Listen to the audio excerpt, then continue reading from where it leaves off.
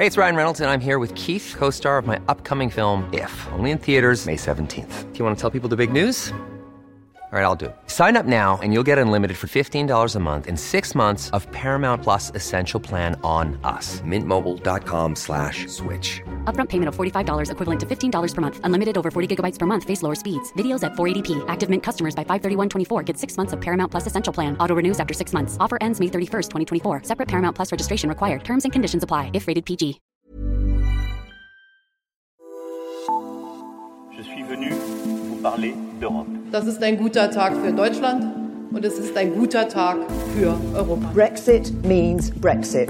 Du lytter til Parlamentet, Altingets podcast om Europa. Sponsoreret af 3F.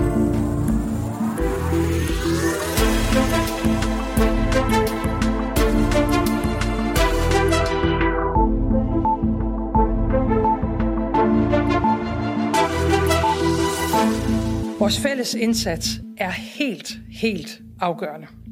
Og derfor tør jeg næsten ikke sige det, jeg har tænkt mig at sige i dag. Men nu siger jeg det. Ja, så sagde hun det altså alligevel her i mandags, gjorde hun, statsminister Mette Frederiksen. Og hvad var det, hun sagde? Jo, det var det her. Hvis vi danskere i de næste 2 uger hen over påsken fortsætter med at stå sammen ved at holde afstand, og hvis tallene fortsat er stabile og fornuftige i de næste 2 uger, så vil regeringen begynde på en gradvis, stille og kontrolleret åbning af vores samfund igen på den anden side af påsken. Måske er Danmark på vej til en normalisering af livet og arbejdet og skolerne og alt det andet, sådan langsomt, gradvist, stille og roligt efter påske. Men hvordan? Og tør man håbe på, at det holder? Foreløbig er statsministeren i hvert fald, så vidt jeg lige kan se, den eneste europæiske leder, der udtaler sig så optimistisk. I andre EU-lande bliver skruen bare strammet mere og mere om samfundet.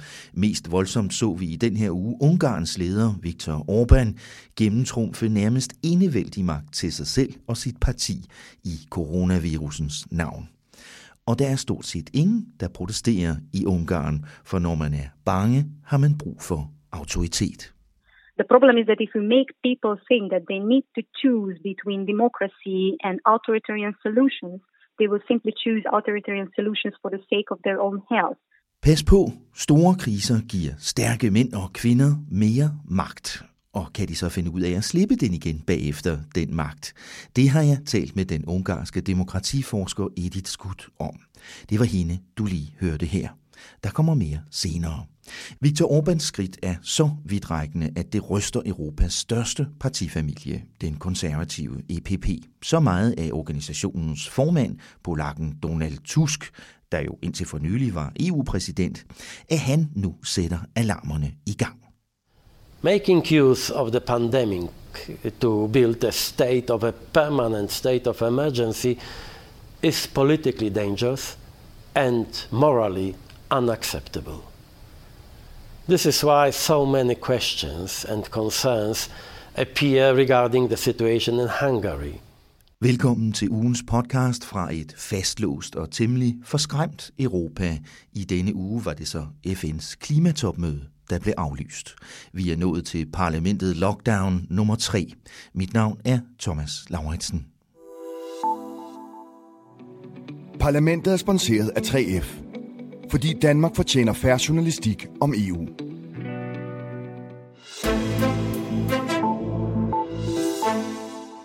Og vi er tilbage her i kælderen under Rikkes hus, et sted i Bruxelles. Velkommen til dig, Rikke Albrechtsen. Tak. Du er jo Altingets EU-redaktør. Lad os vende tilbage til statsminister Mette Frederiksen lige om lidt. Som sagt er situationen jo noget anderledes her i Belgien, desværre. For eksempel, der er lige kommet nye tal. For eksempel kan vi se, at der alene i går onsdag var 183 mennesker, der døde af coronavirus her i Belgien, hvilket bringer det samlede tal på dødsfald på grund af coronavirusen op over 1000 her i landet. Det er nogle voldsomme tal, Rikke. Det er det, og vi ser stadigvæk, at der er rigtig, rigtig mange, der også bliver smittet, og som får konstateret virusen. At bare i går onsdag var det altså over 1300, små 1400 nye tilfælde. Ikke? Så vi ser en situation, hvor der er mere end 5.000 mennesker på hospitalet og over 1.000 mennesker på intensivafdelingerne. Så det er en skræmmende udvikling. Og så vi jo også noget, som vi jo ellers har været ret forskånet for, og det var, at der var en pige på kun 12 år, som døde af coronavirus her tidligere på ugen. Og der har jo også været enkelte tilfælde. I Frankrig har der været et, og i Storbritannien.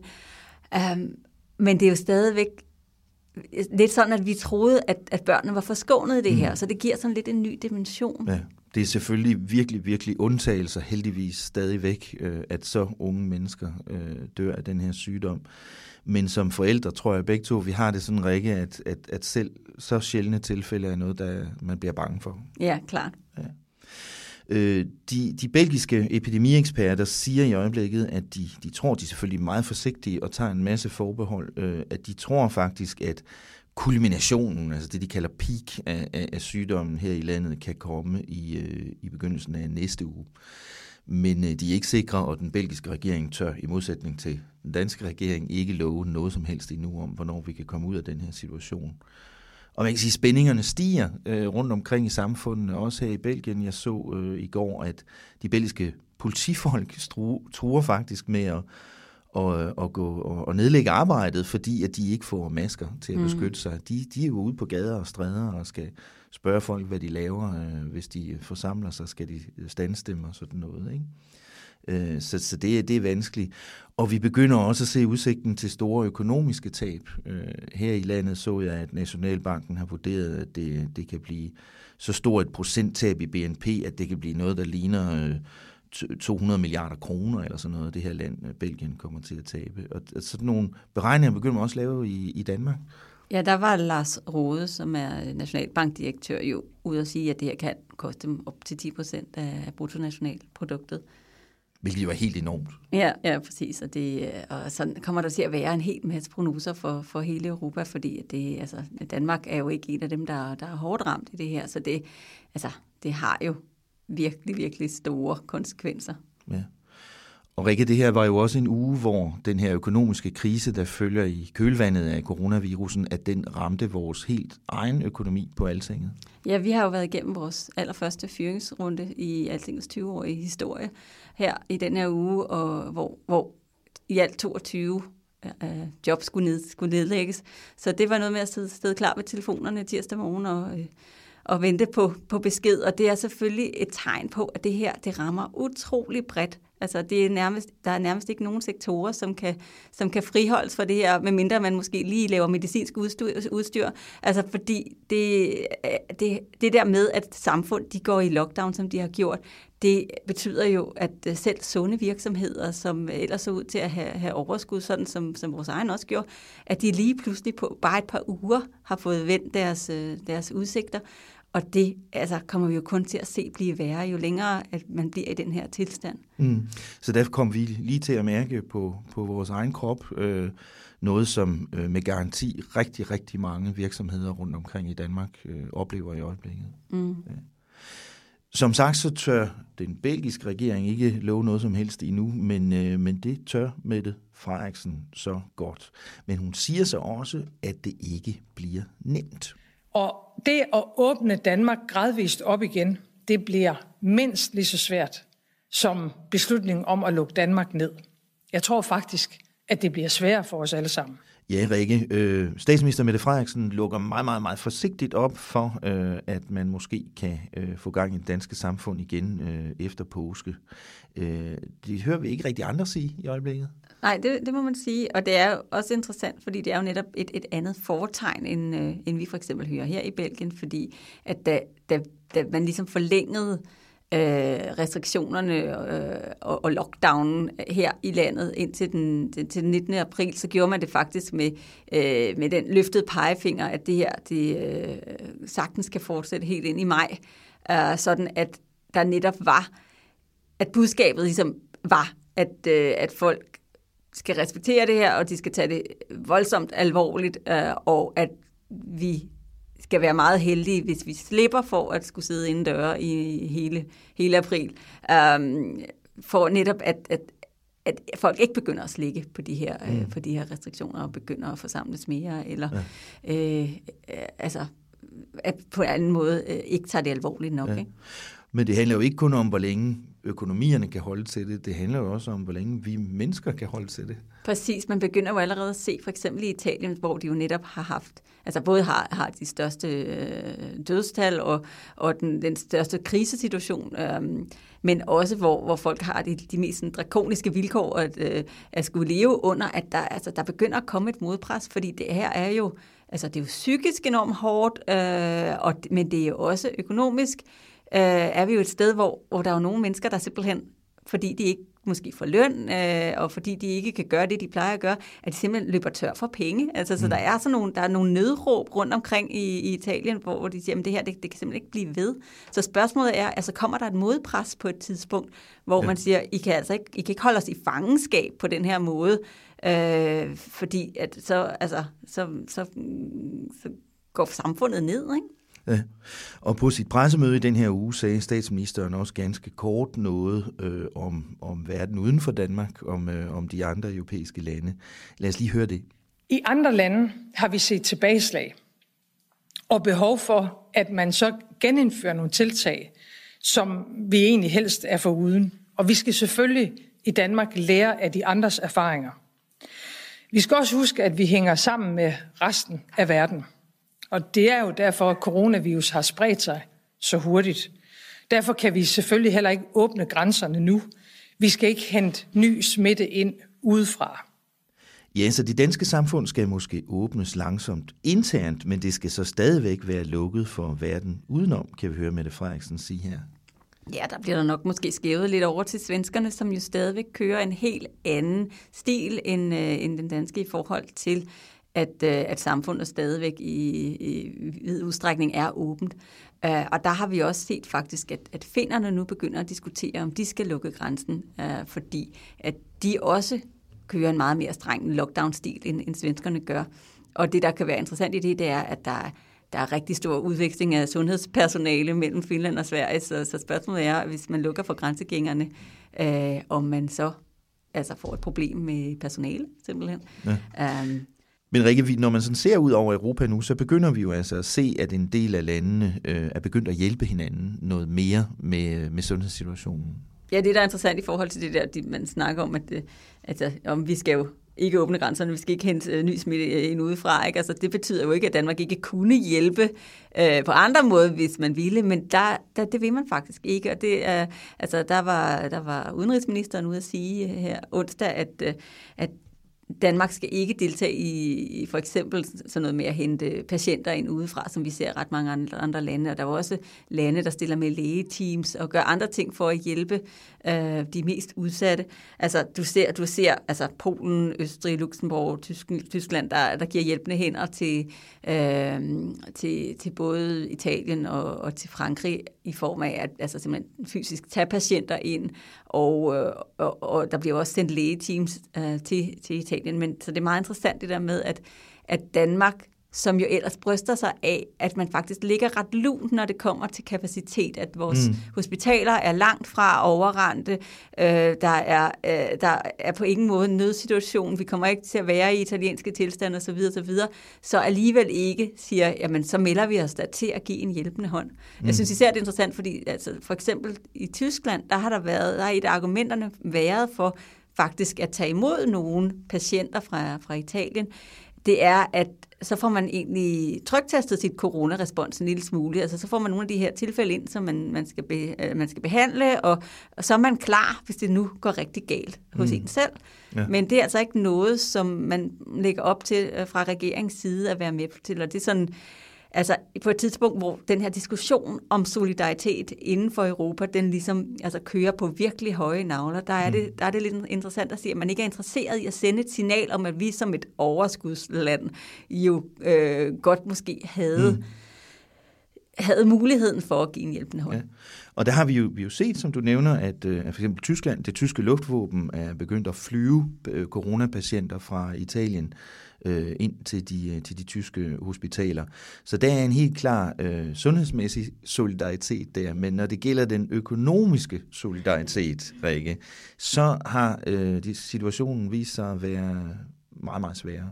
Ja, der er jo reelt dårlig stemning blandt landene, når det kommer til det der med, jamen, hvordan skal vi egentlig løfte Europa ud af den økonomiske krise, som kommer af den her virus. Ja, for det bliver meget, meget, meget dyrt, at samfundene sættes i stå i så lang tid, ikke? Præcis. Og der hvor det største problem lige nu er, vil jeg sige, det er, at man har fået sådan en enorm giftig diskussion af, hvorvidt at man skal bruge nogle fælles obligationer inden for eurozonen til at løfte landene ud af krisen, og det vil sige, at man ligesom indgår en fælles gældshæftelse, hvor den gode kreditværdighed i nord hjælper landene i syd til at opnå nogle lån på nogle favorable vilkår, som de ellers ikke kunne få.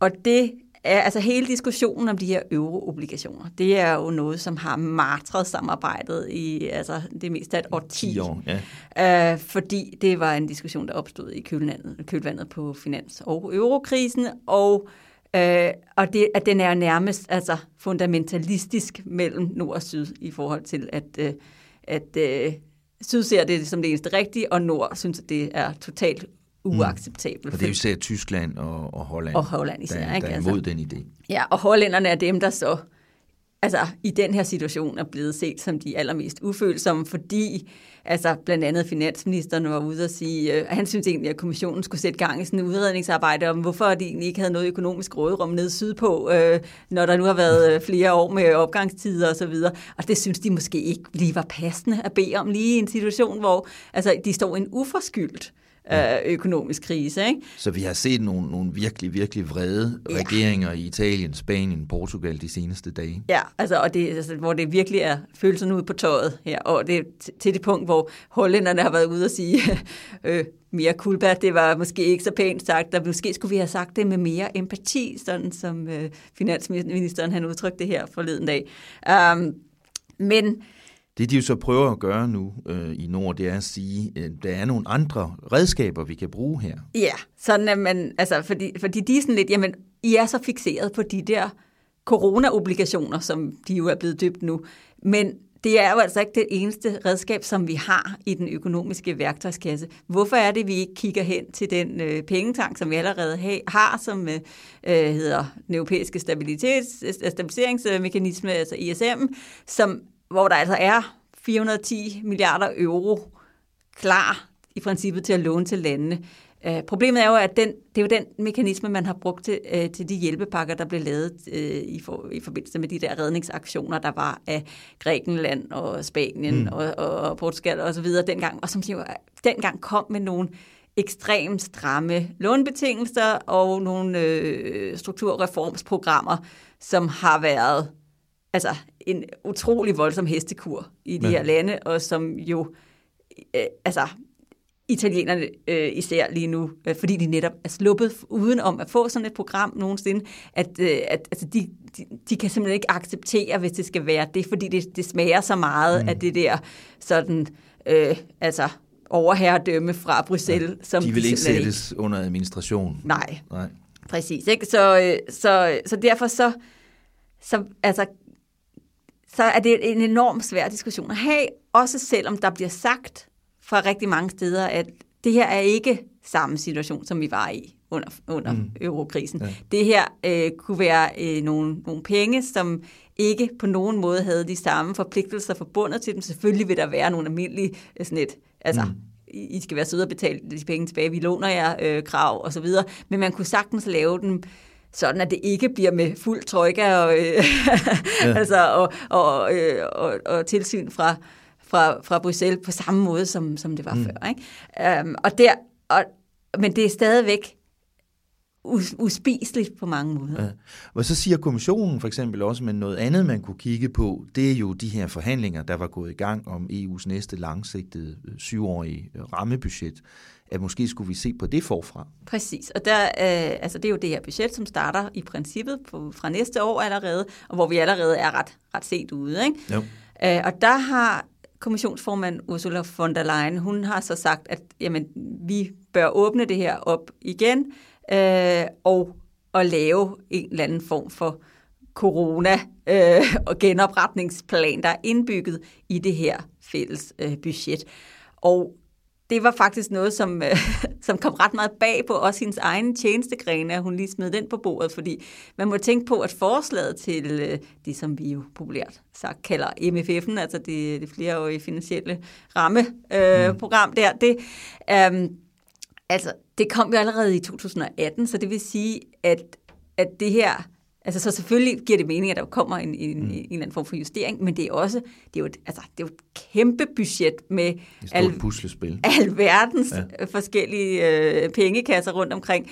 Så det der med bare lige at åbne det, efter man faktisk har forhandlet om det i flere år, det er ikke lige så nemt, som det lyder. Ikke? Men det kunne godt virke som om, at kommissionens formand Ursula von der Leyen har brug for at vise lidt solidaritet med Sydeuropa her. Hun kom også lidt i klemme i den her uge med noget, hun sagde. Ikke? Jo, men det handlede også om de her famøse corona-obligationer, fordi hun kom til at formulere sig over for det tyske presse, nyhedsbureau DPA, på en måde, som måske var lidt uhensigtsmæssig, fordi hun sagde, hør her, de her corona-obligationer, det er jo bare et slagord. Det er netop, som jeg også sagde før, det er blevet enormt symbolsk for sydeuropæerne, det skal handle om, men hun fik sagt, at det er bare et slagord, men bag slagordet, så er der jo altså nogen, der skal hæfte for de her penge, og det er derfor, at Tyskland har en pointe, når de for eksempel trækker på det. Hun kom til at lyde lidt for tysk. Lige præcis.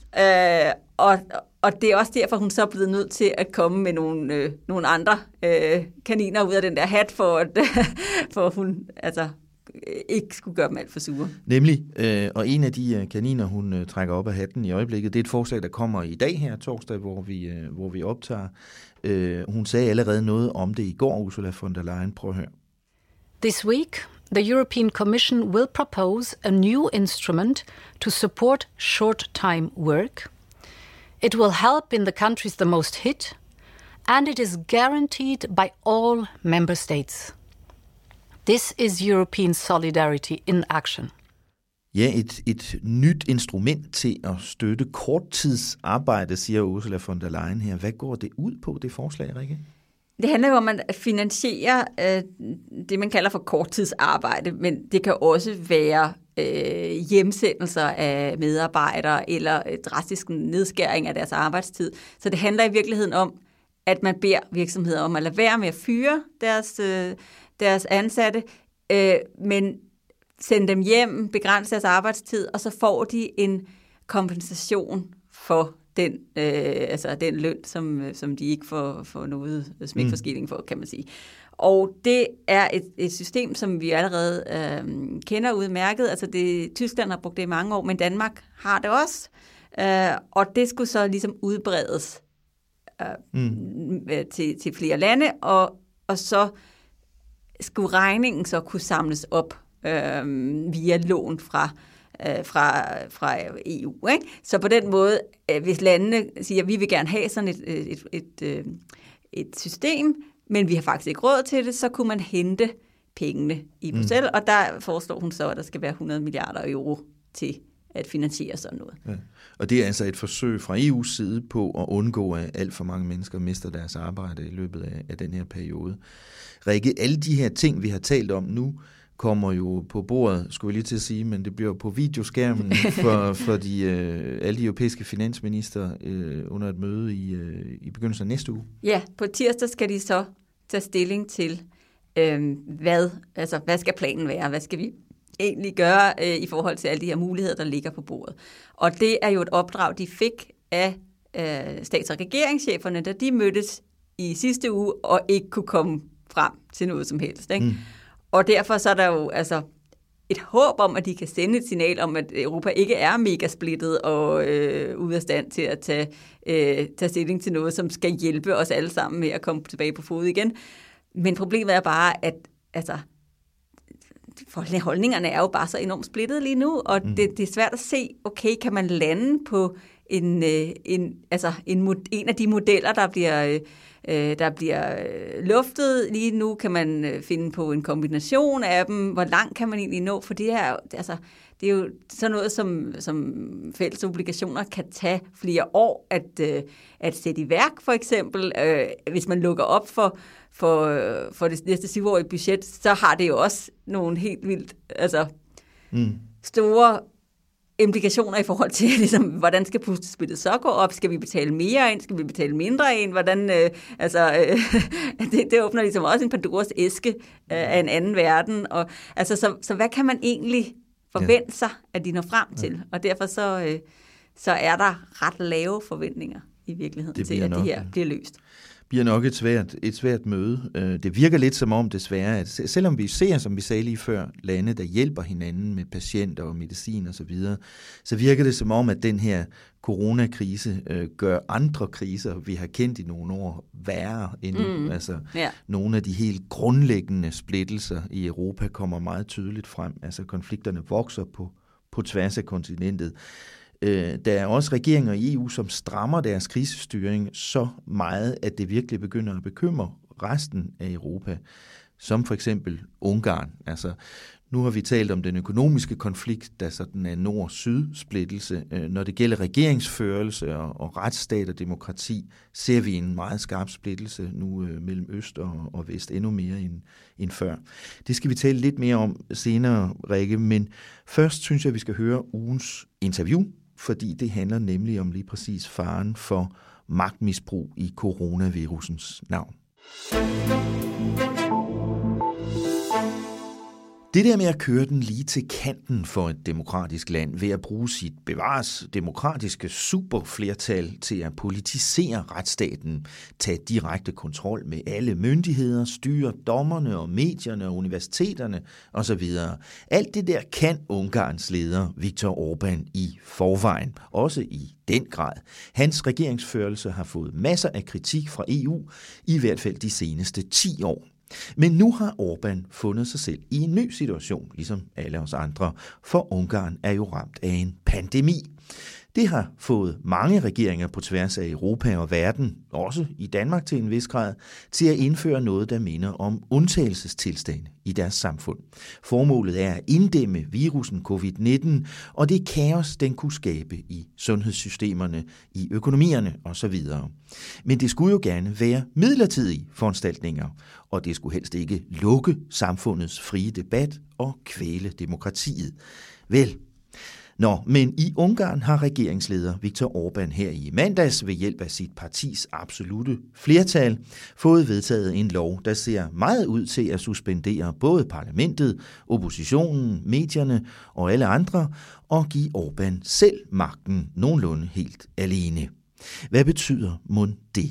Jeg ringede til den ungarske politolog Edith Skut. Hun forsker i Ungarns og Polens demokratiske problemer. Og så spurgte jeg hende, hvad de her nye coronalove betyder for det ungarske demokrati. It has a twofold sort of systemic impact on democracy in general, because it's not only suspending the sort of the function of the parliament and provides unlimited power for the Hungarian government without time constraint, but it also introduces two types of new criminal offenses. One of them is about spreading misinformation and disinformation that became punishable up to 5 years in prison. And it's also an interference, it makes it punishable to to restrain those who are not cooperating together with the authorities when it comes to quarantine or isolation. And so although the Hungarian government is claiming that this kind of authorization is limited both in terms of scope and time when it comes to suspending and circumventing the parliament, it is not. So there are no guarantees within this law, explicit guarantees, and the new rules can only be lifted with another constitutional majority of the government and a presidential signature. So what does it mean in practice? Viktor Orbán himself will define when the crisis is over and when should it happen. And we have seen very similar measures also in many other European countries, France, Portugal, or Great Britain. But the main difference is that all of them had this kind of sunset clause, which is about the time restriction, so which provided limited, the executive unlimited power only for a certain amount of time, and most importantly, under explicit conditions. So that's the main sort of difference. But Viktor Orban and his government, they say that they are doing this to protect the population and the country. Isn't that true? No, I think it's absolutely true. I mean, I do think that the Hungarian government is aiming to protect the population. Viktor Orban himself does aiming. I mean, he's aiming. But the problem here is at the same time, this crisis situation, as usually, this sort of a historical experiment, it provides a very comfortable opportunity for further power grab. And this is exactly, I think, what's happening. Because the thing is that if you have a look at the last 10 years, what this government has been doing in the last decade, Hungary has a certain history with the authoritarian system transformation, even without global pandemic. So as a result, Hungary is the furthest into autocracy within the European Union, and action really speaks louder than 1,000 words. This government has rewritten the constitution 8 times. It has restricted civil society, the opposition, and the independent media and academic freedom as well. So it has decreased most of the constitutional limitations on the exercise of its own power. As you mentioned, there are also some new measures in this law. For instance, saying that if you make any kind of statement that is perceived as being a threat to the state or the country in any way, you could go to prison. Who do you think Orban really wants to touch with this legislation? What's his aim? Well, I think one of the most significant systemic risks that it provides another opportunity to silence dissident voices, like namely journalists. And the thing is that there's a certain track record on this. The Hungarian government, together with oligarchs, have captured 7%, approximately 7-80% of the Hungarian media, and the relationship between the government and the independent press have become quite hostile. So what we have been witnessing in the last couple of years is that the Prime Minister, similarly to President Trump, has labeled the biggest website as a fake news.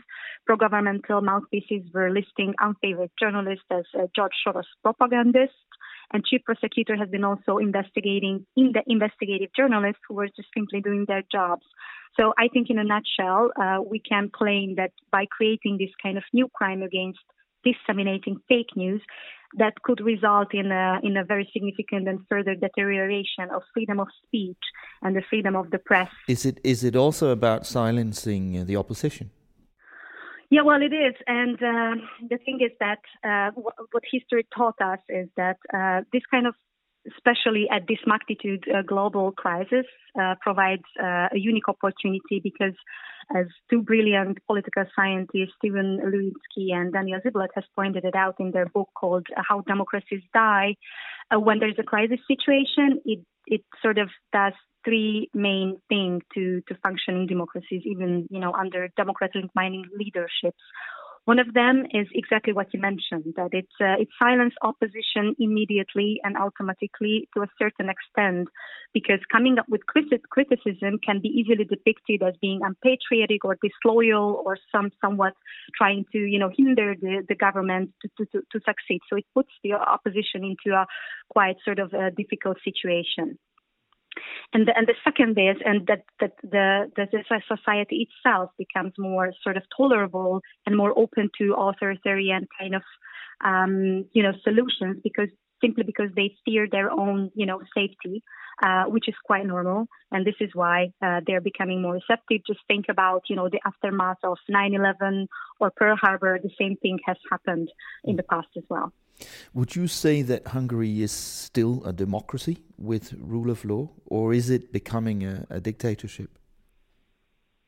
Well, the very conceptualization of the regime is still being debated, but I think after 10 years of democratic and rule of law backsliding, we most certainly cannot classify Hungary as a functioning democracy. Hungary became a hybrid regime after Karatas, and this is inhabiting the gray zone between democracy and a full-speed autocracy. It's a competitive authoritarian regime where the government is abusing both its formal and informal power to hinder the opposition to be elected. At least that's what we have seen in the last 10 years. How does that development make you feel? You're Hungarian yourself. Yeah, well, without going into sort of personal, me personally as a Hungarian citizen, of course, I feel outraged, and I'm worried about the future of my country, which I love. But I think it's also very important to have a look at the polls, and this is one of the systemic risks we have to pay attention to. So there was some polls before this bill was introduced that showed that majority of the Hungarian respondents considered these measures taken proportional and claimed that they would be open to even stricter measures, which is a normal reaction again because they're considering they feel like that their own safety is at stake. But the overall systemic risk is that autocratically minded leaders like Hungarian Prime Minister or Jarosław Kaczynski in Poland, without having sort of formal powers, are successfully riding the wave of impatience with liberal constraints on the government. So these parties, Fidesz and PIS, are depicting checks and balances as sort of an obstacle of getting things done for the people. So this is why it's extremely dangerous to stipulate that we are in a democracy versus effective defense situation. This is a very false and misleading dichotomy. The problem is that if we make people think that they need to choose between democracy and authoritarian solutions, they will simply choose authoritarian solutions for the sake of their own health, as I mentioned, like after Pearl Harbor and so on and so forth. So that's why it's crucially important to emphasize that the democracy and rule of law and human rights are exactly what we need. Those are the factors that we need to help to navigate through this kind of pandemic crisis. What's at stake at a European level here? Because, of course, Hungary is a member of the European Union. Well, yeah, there's a lot. And what we have been witnessing in the last 10 years is that the EU institutions sort of couldn't fully push Hungary to backtrack on this authoritarian system transformation measures that I just mentioned.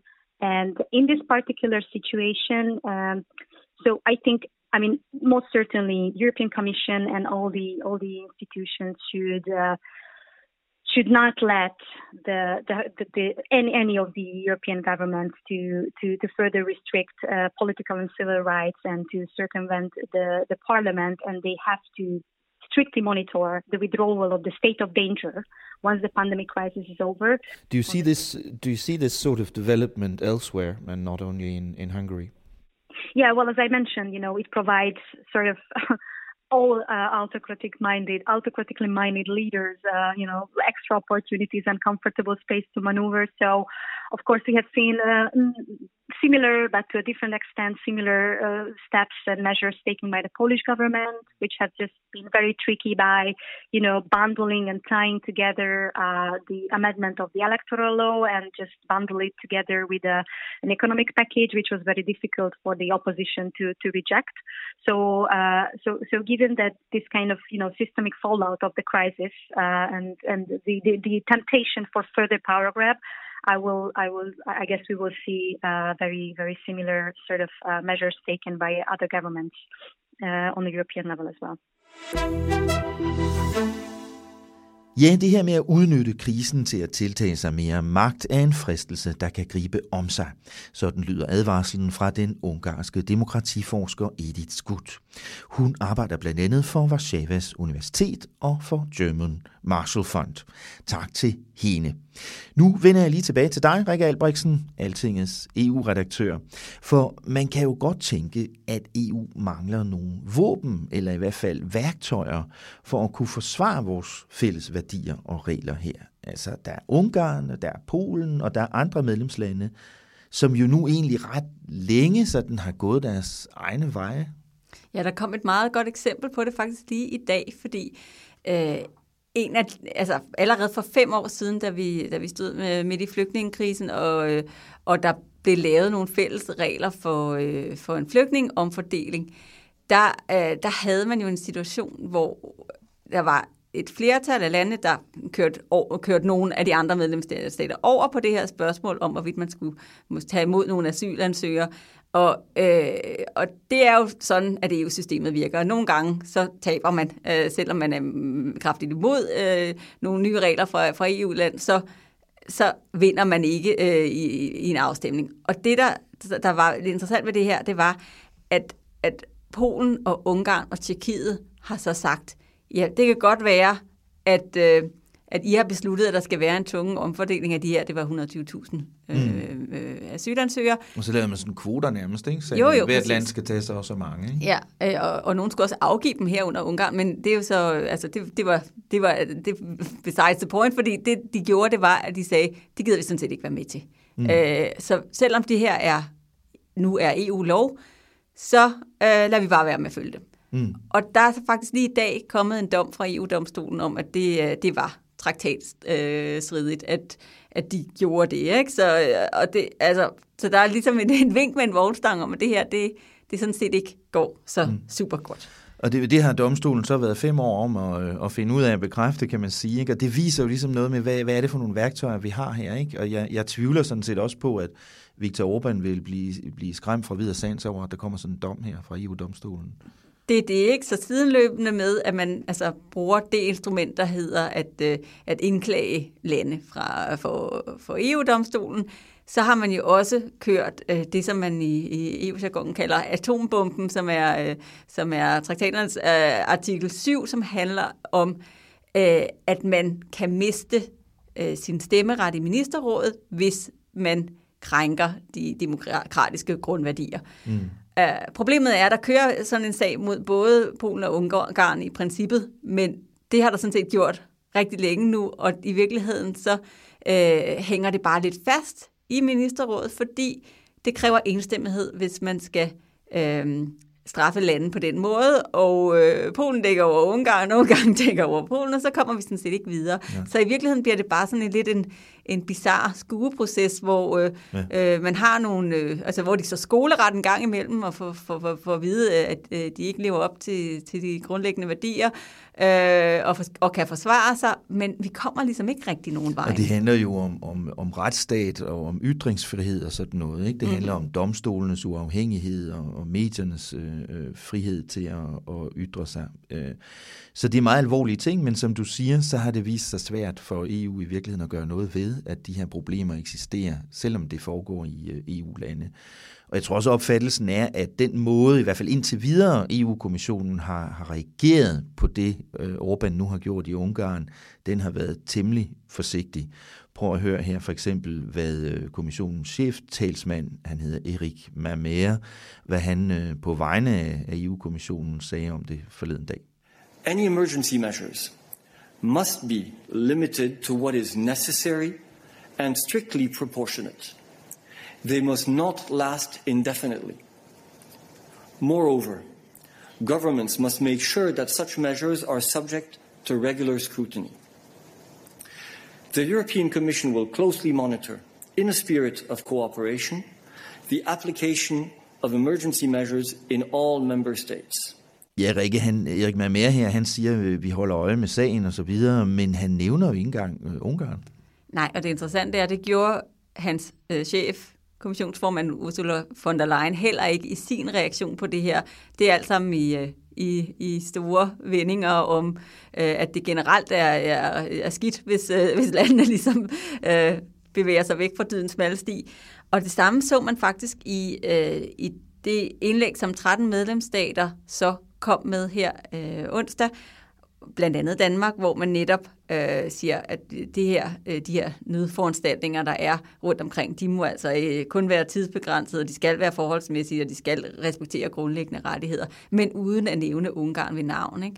Og det, der også er interessant ved det er, at der er altså en øst-vest opdeling her, fordi de 13 lande, hvis jeg lige skal nævne dem, så er det Belgien, Danmark, Finland, Frankrig, Tyskland, Grækenland, Irland,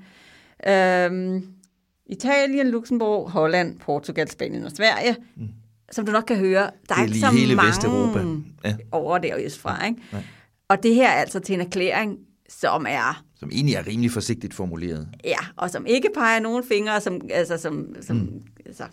siger noget siger nogle rimelig banale ting om, at det ville være godt, hvis man efterlevede de demokratiske retsprincipper, ikke? Ja, jeg er lidt overrasket over, at ikke engang de 3 baltiske lande har kunnet skrive under på det her papir, for eksempel. Det er det. Og så den opfordring, der så er i det her skriv, det er, at man på udenrigsministerniveau tager det op, når det er passende. Altså, hvornår er det i en nødsituation? Ikke? Fordi alle har travlt med at være i coronaberedskab. Altså, så spørgsmålet er, hvornår kan man egentlig komme tilbage til det her spørgsmål, og hvornår kan man, hvornår er den rette, altså er tiden ligesom moden til det, ikke?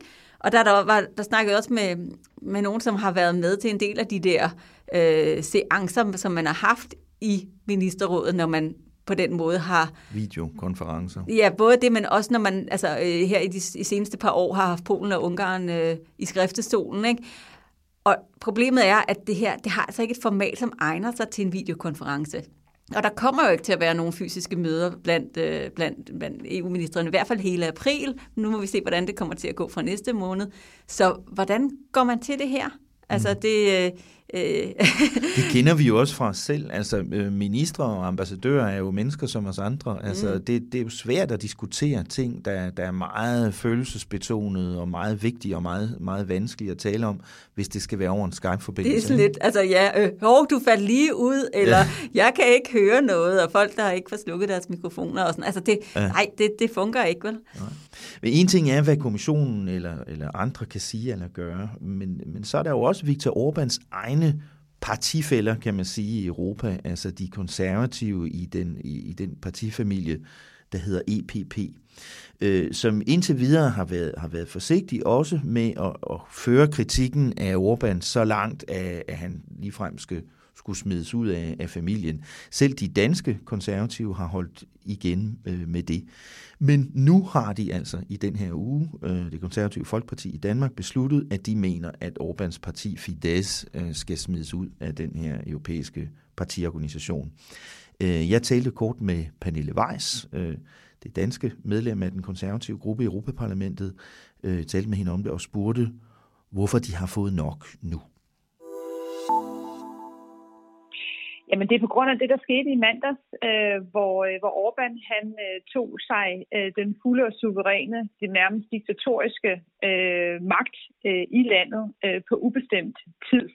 Det er så langt væk fra principperne i retsstaten og almindelige demokratiske grundværdier, så det må vi stærkt tage afstand fra.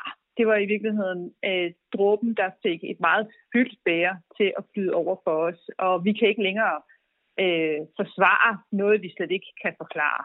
Ja. Hvad tror du chancen er for at få de konservative partier fra andre EU-lande overbevist om, at der ikke er plads til Viktor Orbán og hans parti i jeres partifamilie og gruppe mere? Altså, jeg oplever, at det, der skete i mandags, har skubbet en del af mine kollegaer i gruppen endnu nærmere i retning af det, som jeg så gør sammen med Søren Pape og det konservative Folkeparti, nemlig at sige til partiet EPP, vi har brug for en afgørelse i forhold til en fremtid for Fidesz i vores gruppe og i vores parti nu. Vi kan ikke vente endnu et år med at være tålmodige og håbe på en forbedring, når det, der skete i mandags, i høj grad er en forværring af de demokratiske situationer. Og jo mere man bærer over med det og vender det blinde øje til, jo sværere er det at få dem tilbage på sporet. Derfor sætter vi foden ned og siger også højt og klart, så resten af EPP kan høre det, at nu synes vi nok er nok. Skulle I set i bakspejlet have gjort det noget før? Det er tilbøjelig til at synes, at der var måske en mulighed for 2 måneder siden, da Donald Tusk meget tydeligt sagde, at stod det til ham, så skulle de ud. Men han stod også med 3 vise mænd, som af EPP-partiet har fulgt udviklingen i Ungarn, og som sagde, at på det sidste års observationer, så er der ikke sket en forbedring. Der er så heller ikke sket en forværring. Det står bare stille. Og der besluttede EPP-partiets mange partiformænd, altså Søren Papes kollegaer rundt omkring i hele EU, at man vil gerne give dem et år mere til at vise, at de rent faktisk bevæger sig tilbage på rule of law og på demokratiets vej. Og det noterede jeg mig personligt som, at ja, det kan da godt være, at det er det, der skal til for 2 måneder siden. Men det, der så skete i mandags, er jo et meget, meget tydeligt eksempel på, at det ikke er det, Orbán og Fidesz har nogen som helst intention at gøre. Altså bruge udvidelsen af suspenderingen til at finde tilbage til demokratiet. Tvært imod. Tak til Pernille Weiss, der jo altså er det eneste danske medlem af Europaparlamentets største politiske gruppe, de konservative i EPP. Hvad siger du, Rikke? Tror du, at Weiss og Søren Pape får overbevist de konservative partier i alle de andre lande om at smide Viktor Orbán ud af familien? Ja, det er svært at sige, ikke? Fordi det her er jo ikke nogen ny diskussion for de konservative i Europa. Det startede jo allerede for et års tid siden, hvor de egentlig havde det her op til afstemning, hvor man ikke kunne finde et flertal for at smide ham ud, men man kunne godt finde et flertal for at give ham en suspension som fra partifamilien, men det var sådan, altså på det tidspunkt blev det sådan set som et rimelig spagt forsøg på at sende et signal. Også fordi, så lavede de sådan en slags ekspertgruppe med nogle vise mænd og sådan noget. Det kan man jo altid gøre. Det er det, som så skulle følge og se, om de så opførte sig ordentligt, så de kunne komme ordentligt ind i folden. Men altså noget af det, der beviser, at det måske ikke havde så mange tænder, det var, at Fidesz og ungarerne selv stemte for, at de skulle lige midlertidigt suspenderes. Ikke? Ja, det kan jeg godt huske. Viktor Orbán, han sagde, det synes jeg er en god løsning. Ja, præcis. Ja. Det er sådan et, nej, okay. Og der var jo så også den hage ved det, at over i Europaparlamentet, der havde EPP-partigruppen så ikke noget problem med at have ungarerne siddende i deres midte, også selvom de på papiret var suspenderet. Ikke? Og det handler jo om, at de er ret mange Fidesz-medlemmer i og med, at de jo sådan set sidder på et kæmpe flertal i deres land, som også, også afspejles i, hvor mange parlamentarikere de har. Ikke? Så det vil sige, at man var jo meget ked af hvis de nu 13 Fidesz-medlemmer, som sidder i gruppen, de ligesom ikke skulle tælle med i EPP's regnskab over Europaparlamentet. Fordi balancerne jo er rykket sådan, at selv de store grupper, og EPP er parlamentets største gruppe, at de ikke længere er så tunge, som de var før. Ikke? Ja. Så der var nok mange nationale konservative partier rundt omkring, der tænkte, det kan godt være, at han er lidt slem, ham Viktor Orbán, men vi har brug for hans parti i Europaparlamentet. Og konservatives argument var jo hele tiden, at men det er bedre at holde sådan nogle skænderier inden for familien, end at bare smide dem ud. Ja. Ikke? Det synes de danske konservative så ikke, at det er mere, kunne vi høre Pernille Weiss sige her. Men i mellemtiden er der jo også sket noget med den her konservative europæiske organisation, og det er, at polakken Donald Tusk, tidligere regeringsleder i Polen og indtil for nylig jo EU-præsident, altså rådsformand for EU, at han er stoppet i det job, og så er han i stedet blevet formand for netop EPP, altså den konservative partisammenslutning i Europa.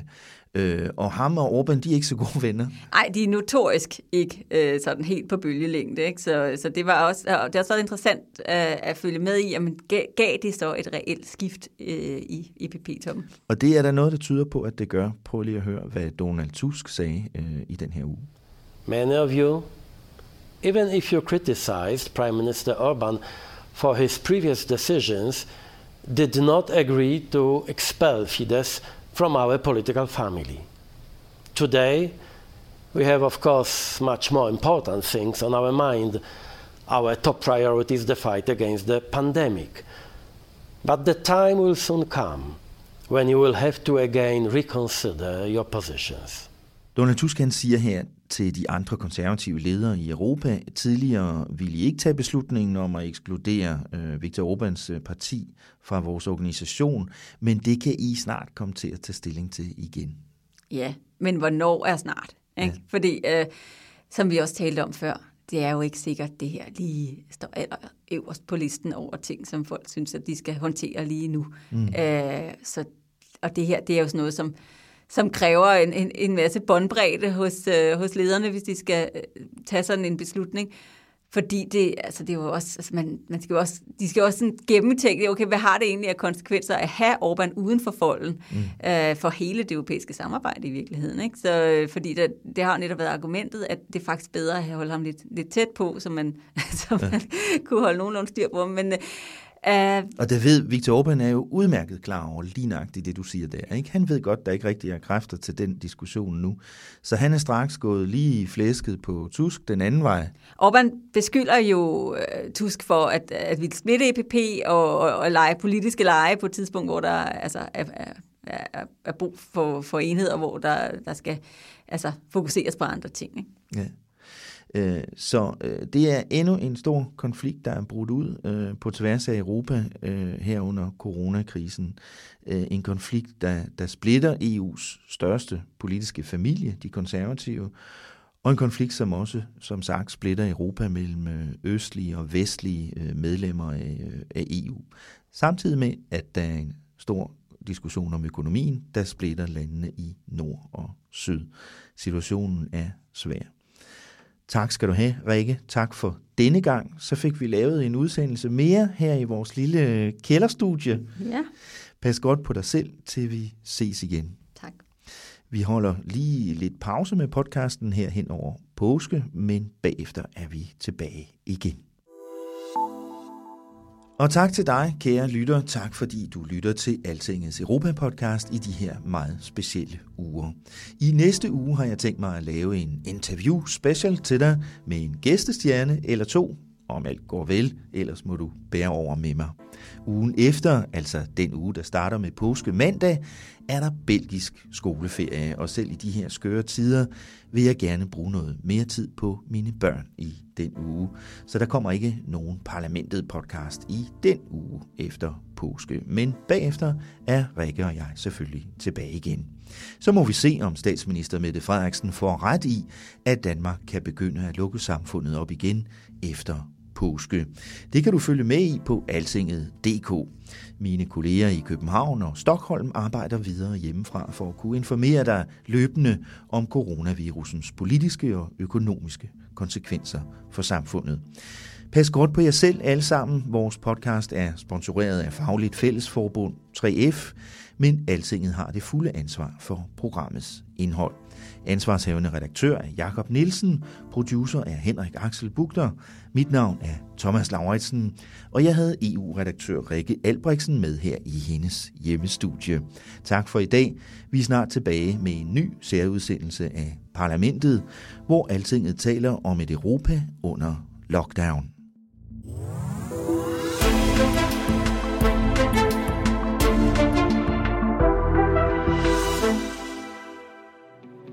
Parlamentet er sponsoreret af 3F, fordi Danmark fortjener fair journalistik om EU.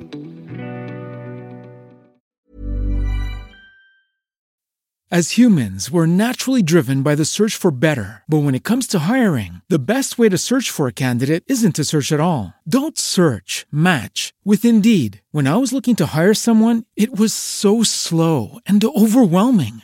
I wish I had used Indeed. If you need to hire, you need Indeed. Indeed is your matching and hiring platform with over 350 million global monthly visitors, according to Indeed data, and a matching engine that helps you find quality candidates fast. Ditch the busy work. Use Indeed for scheduling, screening, and messaging so you can connect with candidates faster. And Indeed doesn't just help you hire faster. 93% of employers agree Indeed delivers the highest quality matches compared to other job sites, according to a recent Indeed survey. And listeners of this show will get a $75 sponsored job credit to get your jobs more visibility at Indeed.com/podcast. That's Indeed.com/podcast. Terms and conditions apply.